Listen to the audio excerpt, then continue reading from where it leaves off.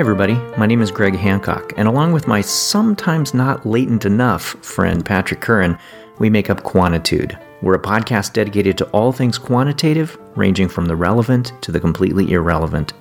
In today's episode, we talk about latent variables. What are they, why we care, and under what circumstances we can analyze them directly. Along the way, we also mention BWI, DAGIC, Patrick's Bromance, the economy, Chris Bode, interplanetary probes, Gronk, 118-degree dry heat, the evil eye, and Dora the Explorer. We hope you enjoy today's episode. I remember when Sydney was little, we used to go to this park. You would have loved taking your girls to this park. The park is right next to BWI, Baltimore Washington International Airport, and the planes take off and land right over this park. It is spectacular, right? So you'll be playing and then huge, massive plane just comes right overhead. So for a kid, it is the most exciting thing. Sydney and I used to go there and play all the time when she was little, when we were having daddy time. And one of the things that I remember I used to do with her when we were at this park was we would sit there on the edge of the play structure and I would do little magic tricks for her. Now, when I was a kid, I was totally into magic. That was really all I wanted for gifts, was to get magic sets so that I could do all kinds of magic tricks. I thought it was the coolest thing. Why does that not surprise me? Really? Oh, yeah. Okay. You weren't into that? No, I was pretty dedicated to lighting things on fire and blowing them up. So it's a form of magic, but I don't think the same way in like a child's birthday party kind of thing. So when I was a kid, I always checked out magic books from the library and practice tricks. And at the end of the day, I was not very good at all. But when I became a dad and I had a kid who's 3 years old, I was the best magician in the world. We didn't call it magic, though. It was called DAGIC. Coming from the family that invented the Tomanus. That's right. And so I used to sit on the edge of the play structure and do DAGIC tricks with Sydney. And one of the tricks that I would do was to make a coin disappear and then make it reappear somewhere else. And she loved that trick. But what I would do is I would have a coin, it would go into my hand, and I would say, do you see that plane? The coin is right now on that plane. And it is heading out to the West Coast to go visit Grandpa. And Grandpa is going to put the coin on another plane, and that plane is going to, in fact, here it comes. There's another plane coming. That has our coin on it. And then the coin is going to, yes, the coin is going to appear in your pocket. And she'd look at me and I'd open my hands and the coin wouldn't be there. And she'd reach into her pocket and she would pull out the coin. And she could construct no other explanation in the world but that the coin went from my hand onto that plane to the West Coast, onto the other plane, and made its way back into her pocket. And at no point you didn't want to hold her hand and say, sweetie, let's do the math on this. It is 2,100 miles to the West Coast. We're talking 10 hours at the fastest. Think this out, honey. You're 3. You should be able to do this by now. This is the difference in our parenting styles. So I'm like, this is magic. Your kids are on a plane and you're like, we could die. Well, it reminds me of the classic joke of the passenger asking the flight attendant, how often does a plane crash? And she says, oh, just once. I liked the idea that for Sydney, she could embrace this mechanism that, sure, to your mind was completely preposterous, but to her, it made perfect sense. And it was making me think about, when I was a kid, and you know that I don't particularly care for Christmas. Oh, we established that unambiguously in The Cat's Cradle. Yeah, for a variety of reasons that I pay somebody $150 an hour to help me understand. So I remember, for example, it was December 24th. I would put out some carrots, some cookies, a glass of milk, and I would go to bed. And the next morning, carrots had bites out of them, cookies had bites out of them, a glass of milk drunk almost all the way down. There was always a little bit of milk left. Like, what, you couldn't finish the milk?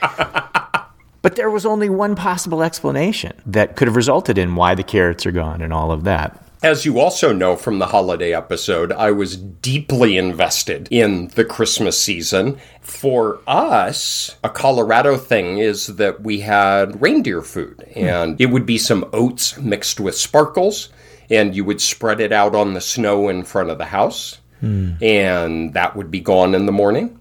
There was only one explanation for that. So if I were a kid and I had a whiteboard...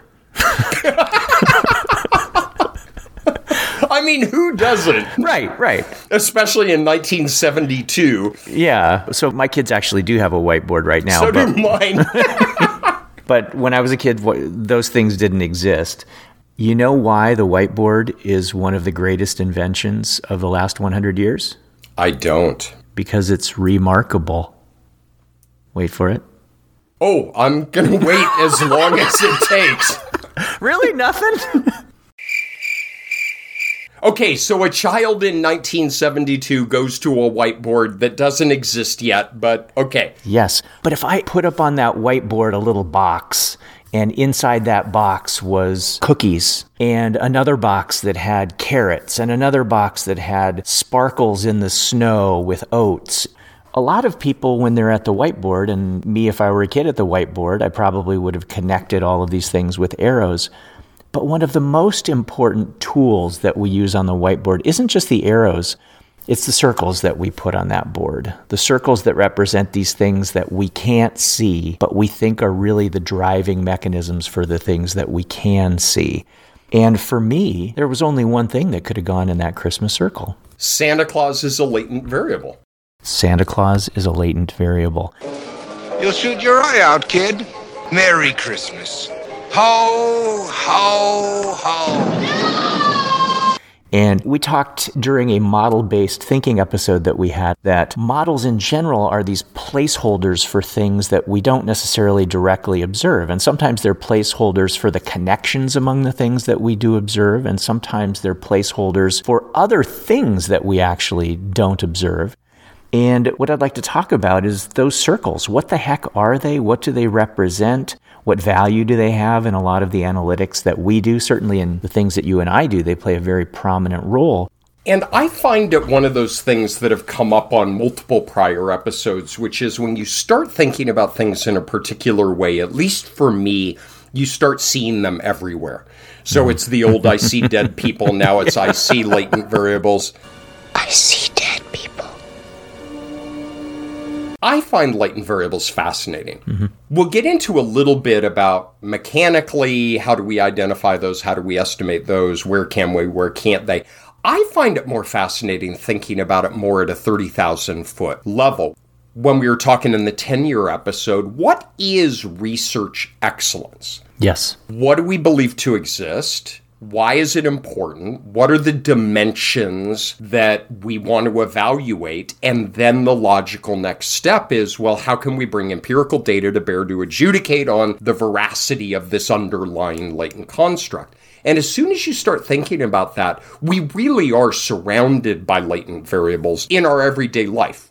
Depression, anxiety, there's some individual variability in depressive symptomatology, and it's manifested in, do you feel lonely? Do you feel sad? Do you not have enjoyment from activities you used to?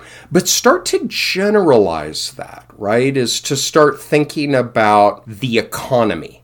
I unambiguously have a bromance with a guy named Kai Ryssdal. Now, Greg, you are fully aware of this, and I have detected some jealousy, I have to admit. It's only when you've called me Kai a couple of times. So Kai Ryssdal hosts a daily radio show called Marketplace that's focused on business and the economy. He also co-hosts a podcast with Molly Wood called Make Me Smart, and if you haven't listened to that, I would highly recommend it. It's really wonderful. And as you know, Greg, they played an audio clip of mine on the air that I submitted where, maybe not surprisingly, I recast COVID deaths in terms of plane crashes. So give this a go. A typical 737 seats about 150 passengers and crew. And at the end, Kai encouraged others to submit audio memos, but that were maybe a little bit more cheerful. Your answer to the Make Me Smart question will hopefully be just a tad less depressing than that, but that's okay if it is. Email your voice memos together, or people. just But I digress. Why I bring up Kai, beyond the bromance, is he routinely says the stock market is not the economy and the economy is not the stock market. The Dow is not the economy and the economy is not the Dow. But this raises a really interesting question, which is, what is the economy? The Dow Jones, GDP, trade deficit, unemployment rate, yield on the 10-year bond, all of these, none of these. Theoretically, what do we define to be the economy? And in turn, what observable indicators can we assess that is reflective of this underlying theoretical construct? Mm-hmm.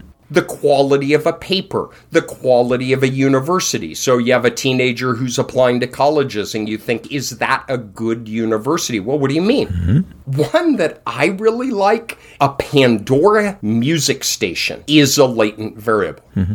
So you start a song. And it is jazz trumpeter Chris Botti, B-O-T-T-I. Okay. I saw Chris Botti in concert with my wife.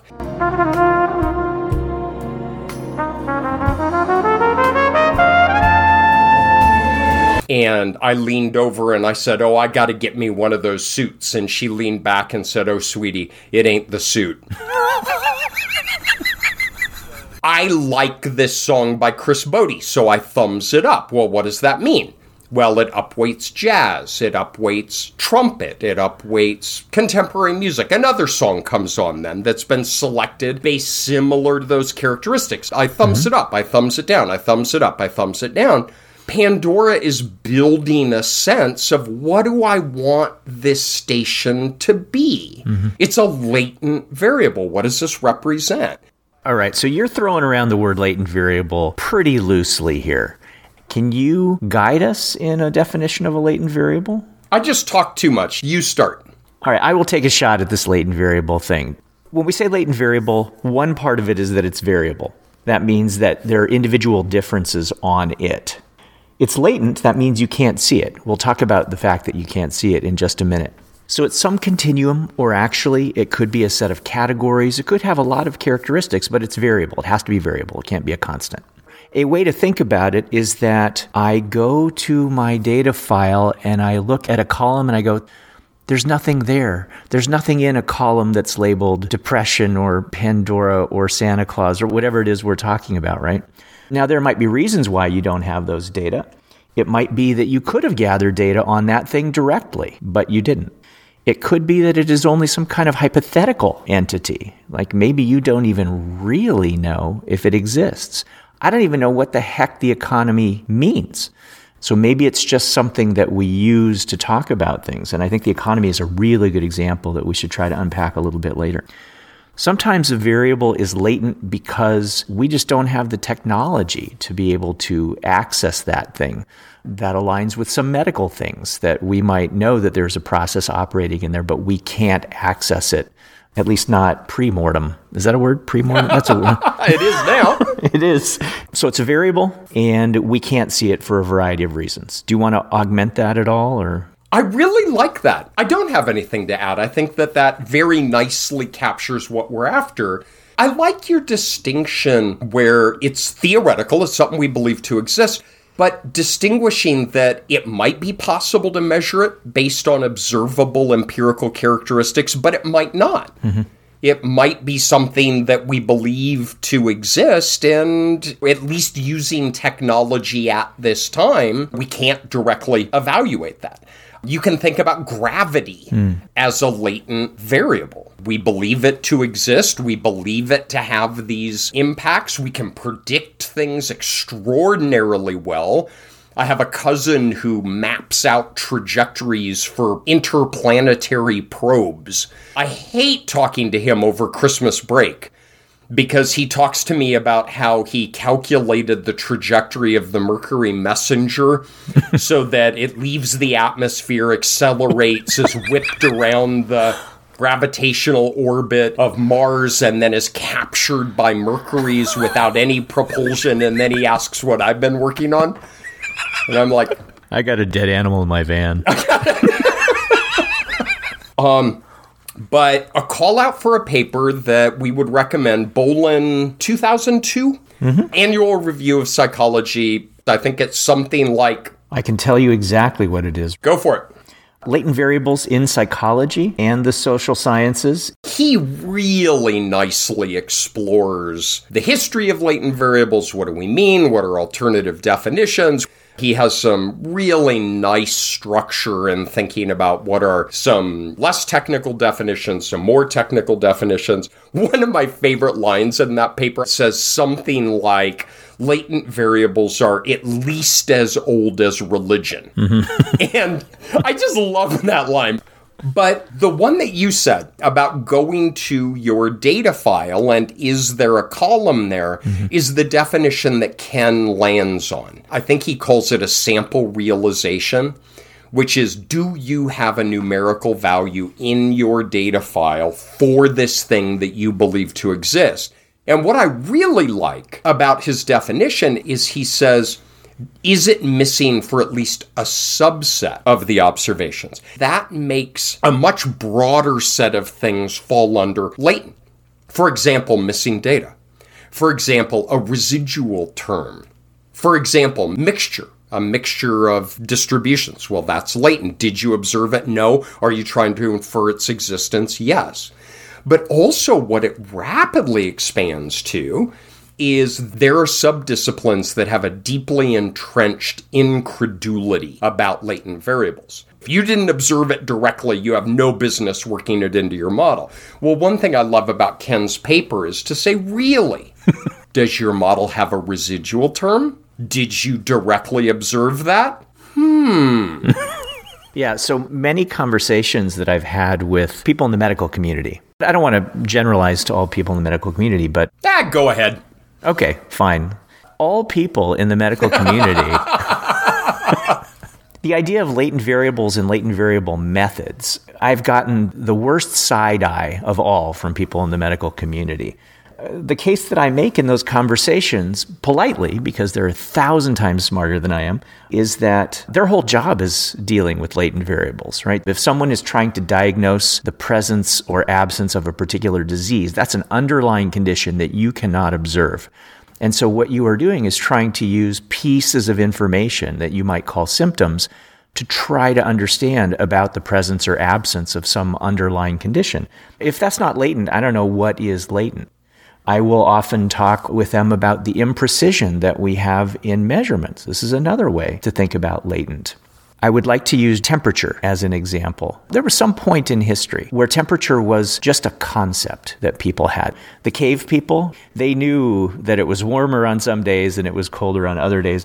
But there was no quantification of that. There was no way to hold temperature in your hand.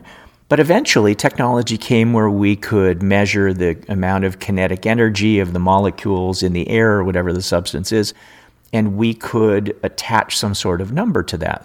So early on, temperature, there was nothing in the cave person's data file, right? Cave person went to the spreadsheet. That was Gronk. Yeah, he used Excel .1. But the thing about temperature is that we could even argue that the measures that we have of temperature now still are not the actual latent variable.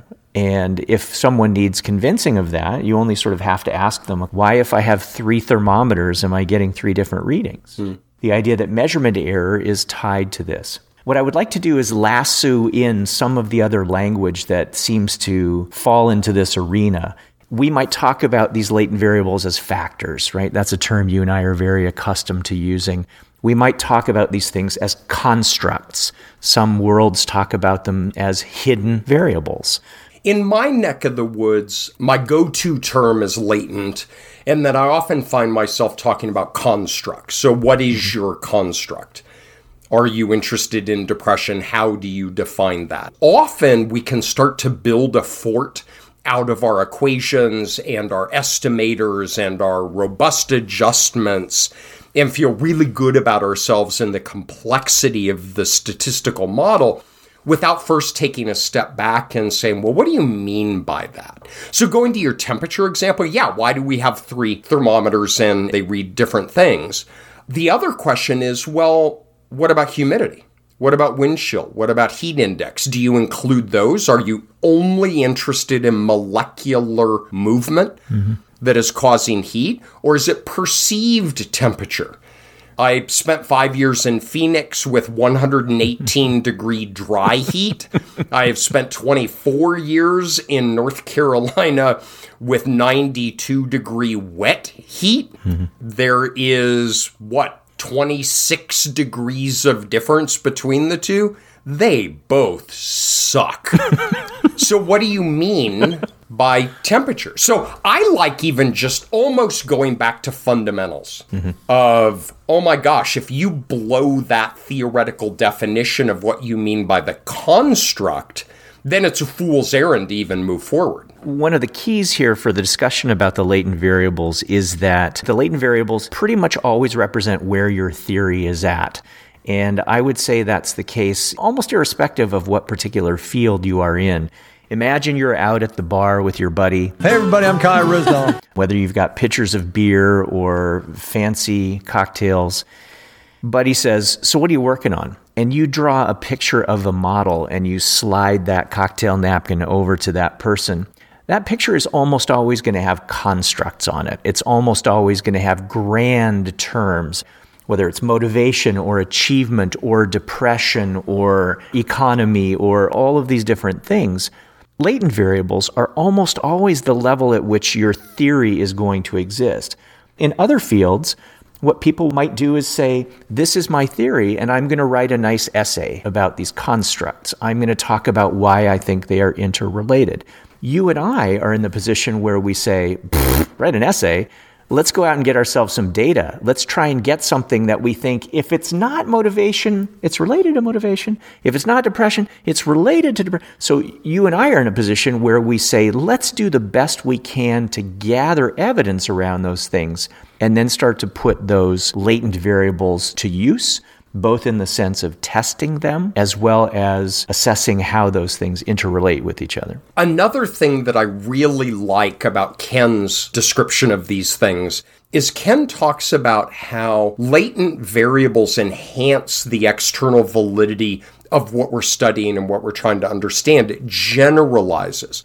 And so you're not looking at relations among a specific item predicting another specific item. You are looking at a relationship between depression and motivation, or you're looking at a relation between stress and substance use. And when you work at the level of the latent variable, of the latent construct, you're generalizing our understanding beyond one item on this and one item on that, which necessarily is very narrow band. If it's possible for us to elevate our analyses as best we can to the level of the constructs that we actually care about, to the level of these latent variables, then we have a much more continuous story arc that goes from the theories that we have up front to the conclusions that we have on the back end.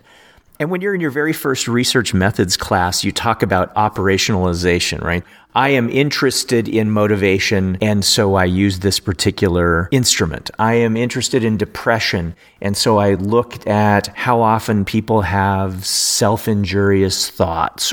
So there's the thing that you seem to care about, and then there's the way that we operationalize it. And what you and I worry about, first of all, we worry about the latent variable itself. Is that a reasonable entity? And then how can we get that latent variable into some version of an analysis that helps people to answer questions more directly at the level of that latent variable? And thus enter the reaper who is demanding payment. Because one thing that we all know is you don't get something for nothing. So you believe this underlying construct to exist. All of us are repressed novelists in the introduction. We wax poetic about whatever it is that we're passionate about. We believe grit exists, and it's this perseverance and resilience in the face of frustration and all of this. We write paragraphs about that, and then we need to develop items that assess that in some valid and reliable way, but we have to make certain assumptions. We have to impose certain restrictions in order to do that. And it goes back a bit to the incredulity. I don't think the incredulity is misplaced. So I teach factor analysis, and I draw on the whiteboard a multivariate regression. and I maybe put 3 predictors, x1, x2, x3, and I correlate them. And then I put maybe, 5 outcomes. It's all just a thought experiment, but I draw 5 outcomes, y1, y2, 3, 4, 5. And I talk about that as a multivariate regression. We have an optimal linear set of our predictors predicting a set of these dependent variables.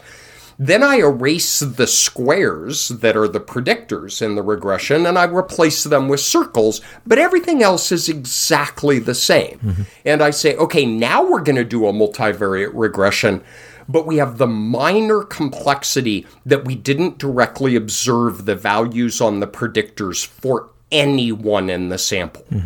All of our predictors are missing for all of our subjects. Tell me you don't lean back and say, I'm sorry, what?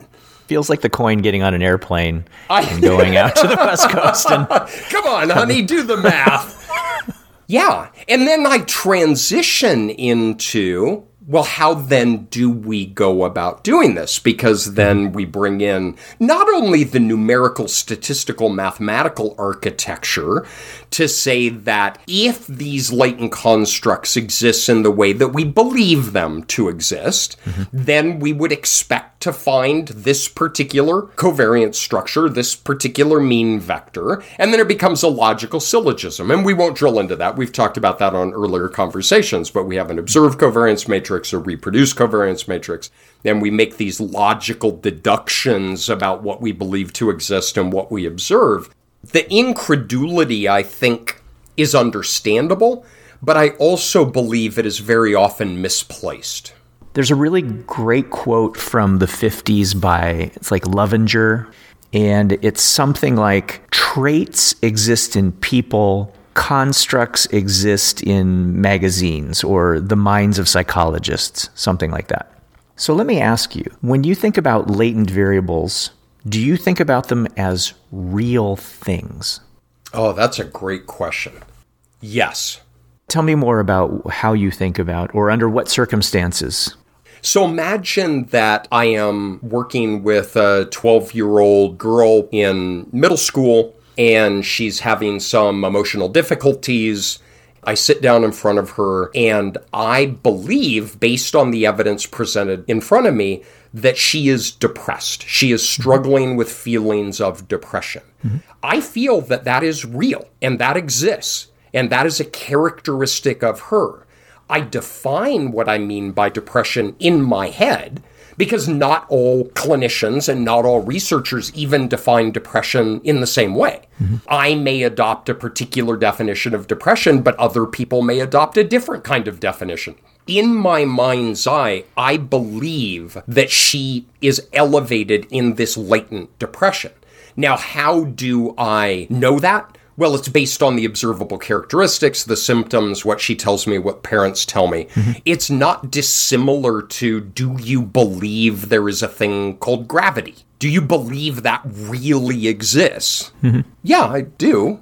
So let me ask you, with your depression example, if you could put this 12-year-old subject that you have into an fMRI machine, and it was the greatest machine ever, and you elicit the kinds of information from her that you believe is information that relates to depression, and you see absolutely no pattern to what lights up, do you still believe in depression?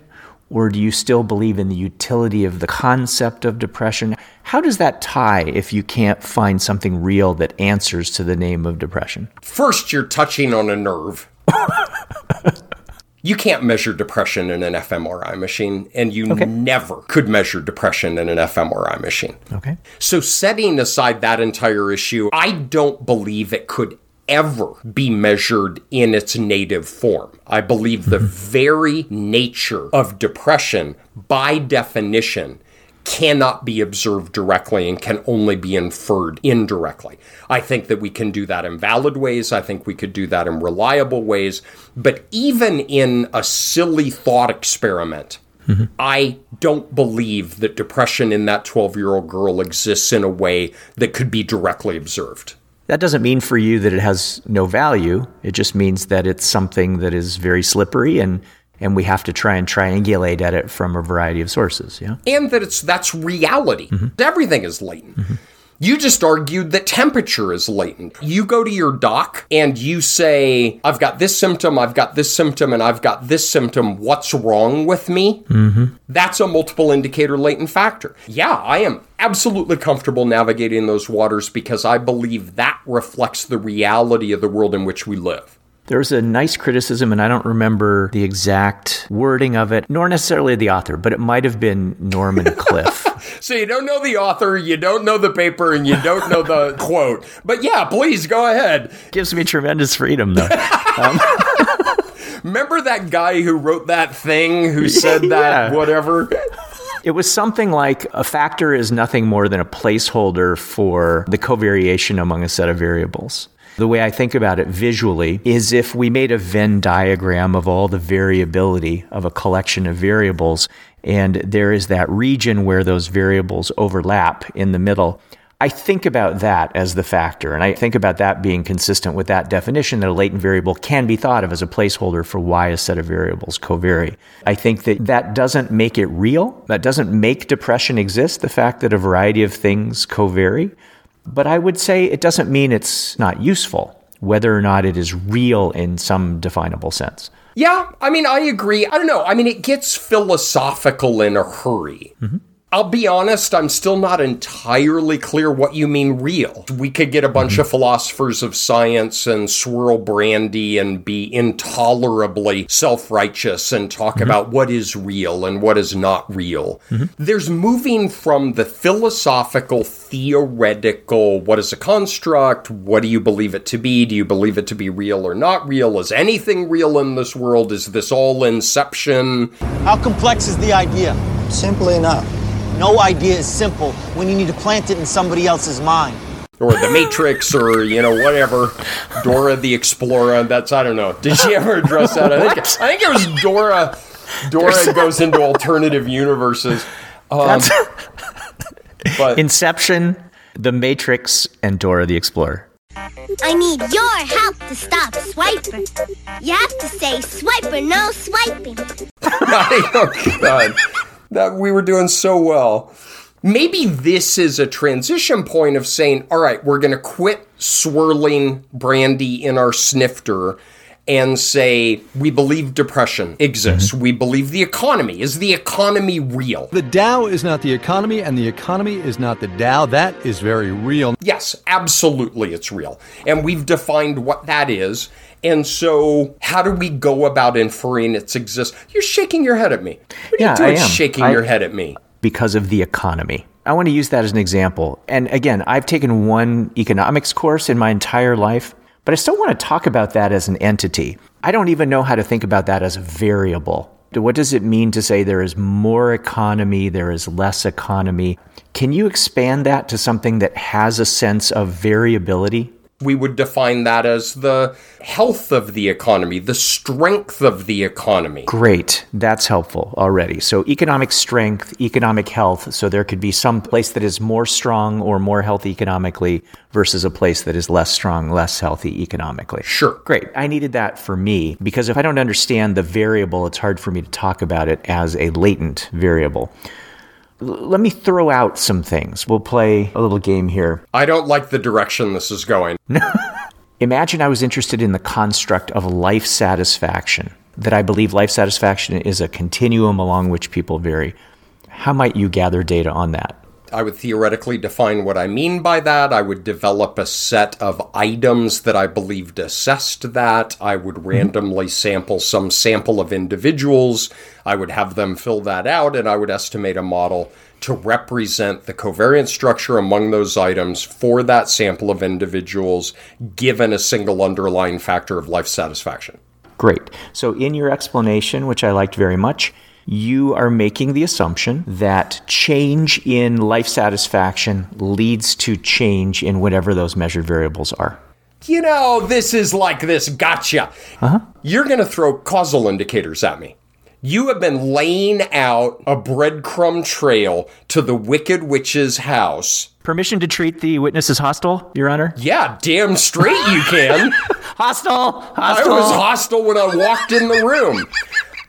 If we were to ask the court stenographer to go back and reread that testimony, I would not have explicated whether I believe the underlying latent factor gave rise to those items or whether those items combined in a way to induce the latent factor. And yet your explanation of using the covariance structure I know. I was hoping you weren't going to say that. All right. So in the end, that is exactly where I'm going. And if you had the same sort of implications when you were discussing depression, in that you believe that even if we can't necessarily observe depression, we believe it's a reasonable entity, and that depression leads to loneliness that you feel even when you're around other people, or a loss of interest in activities that you otherwise used to be interested in, or a variety of other things. You think about there as being a relationship between the underlying latent variable and the measured variables that goes in a very specific direction, right? Yes. And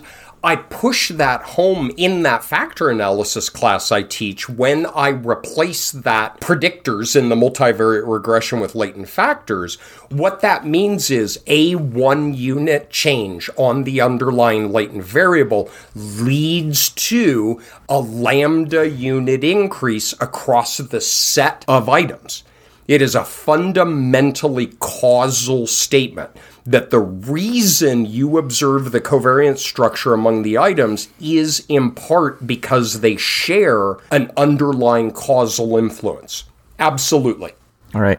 Let me ask you now, imagine someone was interested in what they would just call general drug use. How might you measure that? Right. And so we're moving into then causal indicators, which I think is a wonderfully fun topic to argue about. There have been years and years and years of published research that use multiple indicator latent factors for substance use. I myself have contributed to this. I actually have a paper looking at a bifactor structure where, imagine, so this is a real example, a paper that I wrote. We had 8 items that assessed adolescent substance use. 4 of them were different dimensions of alcohol use. In the last 30 days, have you drank at least 1 or more beer, wine, distilled spirits? Have you gotten impaired? Whatever the 4 items were. And then there were 4 items that were separate assessments of different substances. So marijuana, amphetamines or stimulants, hallucinogenics, whatever. There were 8 items. And there was an underlying latent factor. And then the point was I was showing this bifactor model where you estimate a second factor for the alcohol use items so that they don't dominate the polysubstance. But a huge limitation of that is, wait a minute. So a 1 unit increase on polysubstance use leads to a lambda unit increase in the probability that you're going to use marijuana, that you're going to use amphetamines, that you're going to use hallucinogens, that you're going to drink 5 or more alcoholic drinks in a single setting. And you lean back and say, no, it doesn't. Yeah. But I got the pub and the citation, so it's cool. And that's the message I think people should really take from this. Thanks, Uncle Patrick. But I'll tell you what. That's not to say that there isn't necessarily some underlying latent variable for these particular things, but maybe it would be best not to think of it as polysubstance use, right? Maybe there's some underlying chemical dependency or sensation seeking or something else that drives people's desire to engage in some of these behaviors. I don't necessarily mind that on a theoretical level, but I certainly wouldn't call it polysubstance use or general drug use and all of that. And I think that's at the core of a lot of the challenge for people analytically when they start getting into these construct issues. And I'm careful not to call it necessarily a latent variable because the term latent variable is often, not always, but often associated with the systems where change in the underlying factor or construct is assumed to precipitate change in the measured variable. But here we're talking about maybe it goes the other way. And you think maybe now that that drug example has the arrows going the other way in theory. Is that correct? Yes and no. The reason that I published that and the reason that I demonstrated that as a viable model is I think that there are still advantages to modeling in that way given other purposes in your analyses. I don't think a multiple indicator latent factor of underlying polysubstance use is invalid. I don't. I think that there is benefit, especially if you're studying new users in adolescence, that really any use is being involved in substance use. And so, no, I don't think that's an invalid model. I think that we have to embrace what we're saying in that model, what causal mechanism we're inferring, that we have to note that, we have to embrace that, and we have to think about what are the implications of that as we draw other inferences from that model. So it's a tricky needle to thread, I think, because to raise Boland's name again, Ken has been one of the leaders, among several, but one of the leaders in this field of talking about this very issue of distinguishing effect indicators, which are a standard factor analysis kind of thing. We're seeing these symptoms because there's underlying depression, to cause indicators. That, no, it's silly to say that socioeconomic status is a multiple indicator latent factor. So that's a classic one Ken talks about. You have, what is your annual salary? You have, what is your occupational prestige? You have, what is the value of your house? You have, how many years of education do you have? To say that there's some underlying latent factor that gives rise in a causal way of how many years you went to school is silly. Yes. And so you reverse those arrows and you say this optimal linear set of indicators induces, creates, causes itself this underlying latent factor that we think of as socioeconomic status. I am totally on board with that, except that model's not identified from an empirical standpoint. You can draw the model I just described. You can't estimate the model that I just described. And that's where I start feeling uncomfortable. Good. Let me talk about at least two aspects of that. The first thing is that the question that every single researcher who wants to think about their constructs or latent variables is, the question they need to ask themselves is, what is the relationship that has with the measured variables? And exactly what you said, that is that it makes no sense whatsoever to imagine a latent dimension of SES that if that changes, oh, I tweaked your SES. All of a sudden, your mom has more education. All of a sudden, your house is worth more money. Those words make no sense. And that is the first thing you have to do, is just ask yourself the does it make a damn bit of sense kind of test. And then the other side of that is, how the heck are you going to model it? And this is probably the most frustrating conversation that people have with me when they come into my office. I will literally say, tell me about the relationship between the measures that you have and the latent variable. Tell me, use the words of the mechanism you think is operating. So for example, I had someone in my office not that long ago who was interested in studying what I think is a very, very valuable construct, exposure to discrimination. And the kinds of measures that this person wanted to gather was, to what extent do you feel that you have experienced discrimination in your workplace? To what extent have you experienced it within your community? To what extent do you experience discrimination in the media that you consume? A variety of these things. And again, the person was interested in exposure to discrimination. But now, if you take that step and try to model it such that exposure to discrimination is a latent variable, you can't really do that unless you're comfortable saying the words that you have some latent exposure to discrimination, and that leads you to experience discrimination in the media, that leads you to experience discrimination in the workplace. And those are harder things to say. It makes more sense to say that because I have experienced more discrimination in the workplace, that means that my exposure to discrimination is larger. Because I've experienced more discrimination in my community, my exposure to discrimination is larger. And so we find ourselves very often on this other side where we have cause indicators instead of effect indicators. And you put your finger right on the problem. How the heck do you model that? I had a very dear friend in grad school, Lily Lengua. She's now at University of Washington at Seattle. She is just a wonderful human being and a brilliant researcher and clinician. And I was, as a grad student, working on a project where we had a set of indicators that assessed uncontrollable life stressful events in children. Things that were beyond the child's control, but that caused them stress ostensibly. So your parents argue, your parents drink, there was a divorce, your parent lost a job. And I laid this out as a multiple indicator latent factor in the usual way, where they were effect indicators. And Lily looked at it and just very sweetly, she said, so are you going to call the latent variable an evil eye factor? And I was like, what do you mean? And she was like, well, so that there's individual variability in the extent to which just bad things happen to you that are unrelated. And it was so funny because it was another one of these things. And I've done this my entire life from when I was age 5 all the way up. And I'm like, no, you don't understand what it's doing. And she left, and like 2 hours later, I'm sitting in this empty office, and I'm like, oh my God, she's exactly right. This model makes no sense. Yeah. And I started labeling it in my path diagrams evil eye. Evil eye. I love that. Because somebody gave you an evil eye. So I'm going to ask listeners to do a little thought experiment with me. Okay. This is kind of fun, and there's a paper to be written out there on this, and I've just never gotten around to writing it.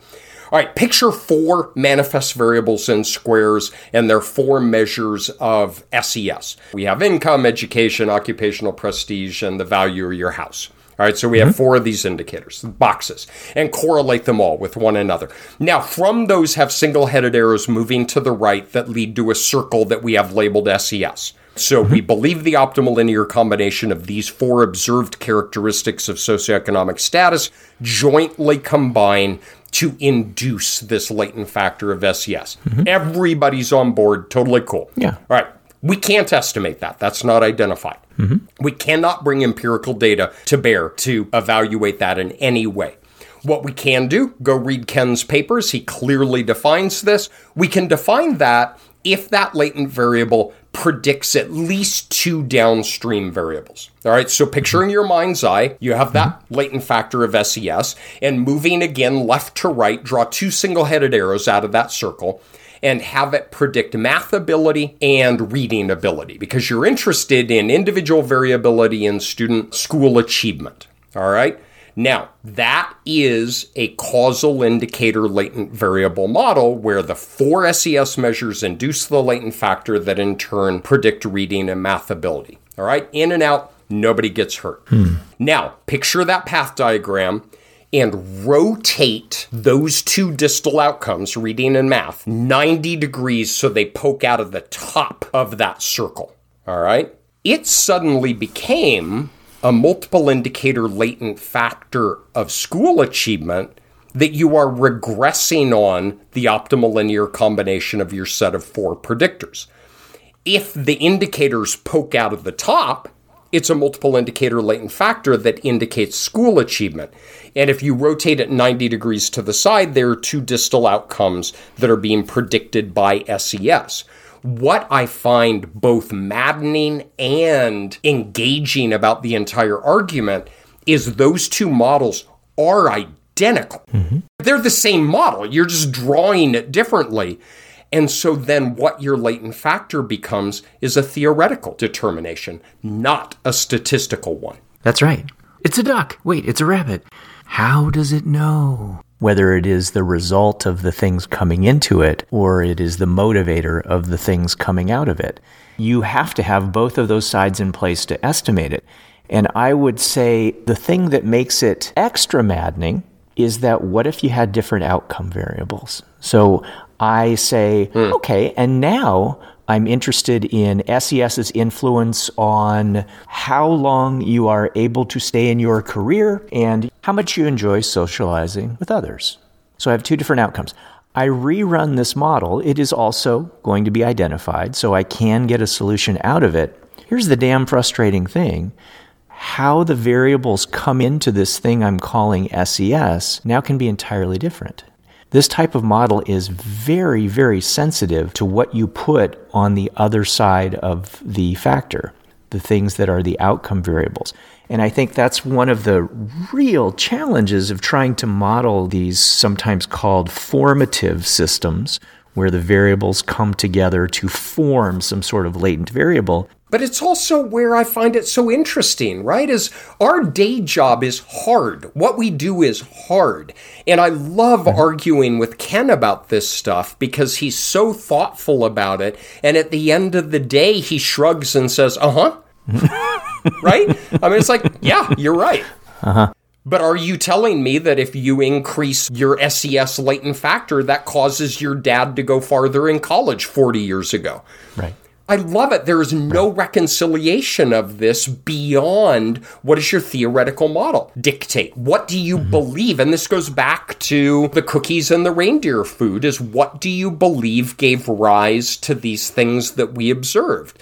You're exactly right about that changing if you change the distal outcome, because not only changing it, but another one that bothers me is the simple example I used is you have reading achievement and math achievement, and it's very easy to envision there being some shared underlying cause to those two measures. But imagine that I'm building SES into my mediating model in which I have this causal indicator SES that in turn predicts mother's monitoring of child behavior, stress in the home, temperamental characteristics of the child as three distal outcomes that are in some mediating mechanism. All right, do your rotation and move those three distal outcomes up. Well, now you have a multiple indicator latent factor that is indicated by parenting, stress, and biological propensity to respond to the environment in maladaptive ways.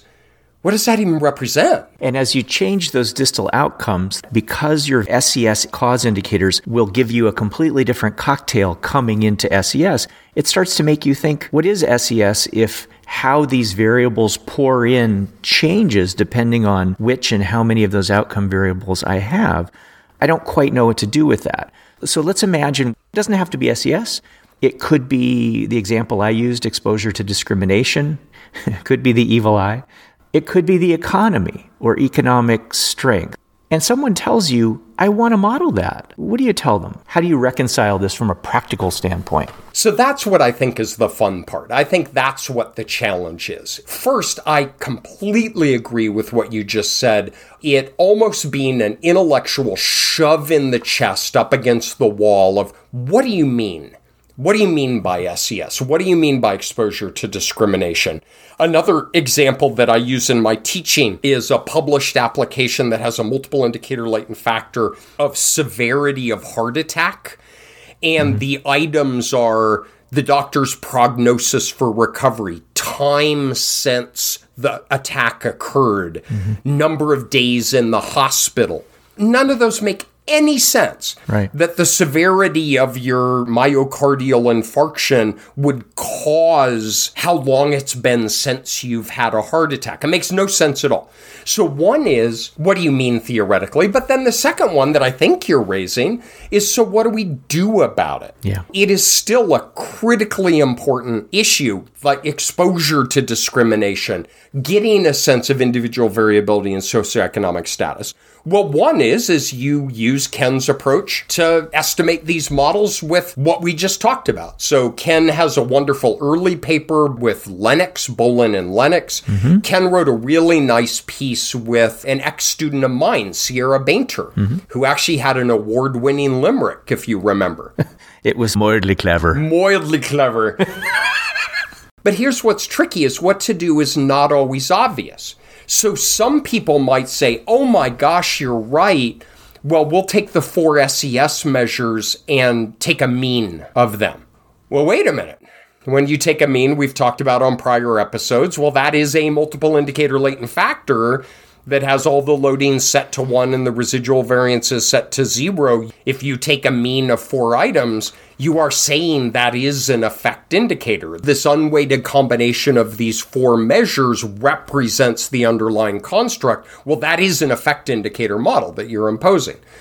So then you say, well, I'll just use the 4 separately, not estimate that latent variable that we described that we believe to induce, and we're just going to go straight to those mediating mechanisms. So we have 4 measures of SES that are going to directly predict reading achievement and directly predict math achievement. Okay, we can do that.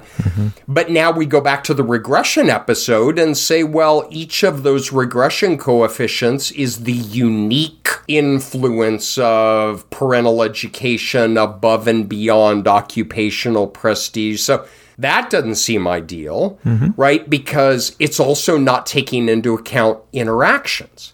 All right, so we all in academia know we are high on occupational prestige, but we're not necessarily high on salary, where there are other occupations in which they're lower on occupational prestige, but higher on salary.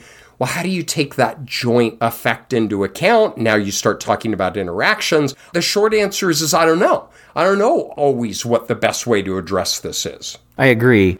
And if I pull back a little bit and take a running start at this, we've talked about latent variables in the sense of having a good understanding of what you mean by your latent variable. When you believe that the latent variable is the driver of the measured indicators, then we have all of our covariance structure modeling at our disposal, our confirmatory factor analysis. When you believe that these latent variables are the result of, that are caused by a series of indicators, we have identification problems, as we've said. And one option is to try to model it with outcomes attached. That has drawbacks. Another is to try to define it separately, as you said, take an average or do some other weighted thing that you can defend. But that in and of itself is a model.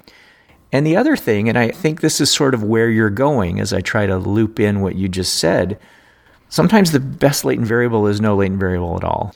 And that is to say, if I'm interested in socioeconomic status as an important variable, and I use the word variable loosely, then to me, sometimes I just think of that as a label that I use for a collection of measured variables that I otherwise incorporate into my model into some sort of sensible way.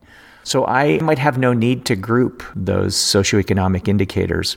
I sure as heck am not going to model them as effect indicators of some underlying latent socioeconomic status. But at the same time, I might not officially model them as though those variables pour into one particular entity.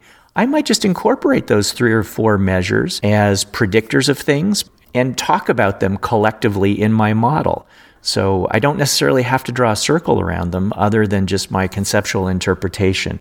The relations that they have with other outcomes might be simple and linear, or they might be more complex and interactive, the way that you alluded to. But for me, and you can disagree with this, for me, sometimes the best latent variable is no latent variable at all. I completely agree. I guess I have 2 walkaway points to this. One is, at the end of the day, it distills down to a theoretical issue, a thought experiment, a philosophical belief of what you're studying and what is represented in the model that you're estimating. And why I like that is that it takes us back to first principles. What is the construct? What do you believe to exist, and how are you assigning numerical values to that in some principled way? And the other side is sometimes I'm okay to take a bullet in a model that I don't believe there to be an evil eye factor underlying these uncontrollable life stressful events. I don't believe this polysubstance variable exists as a valid and reliable measure of substance use.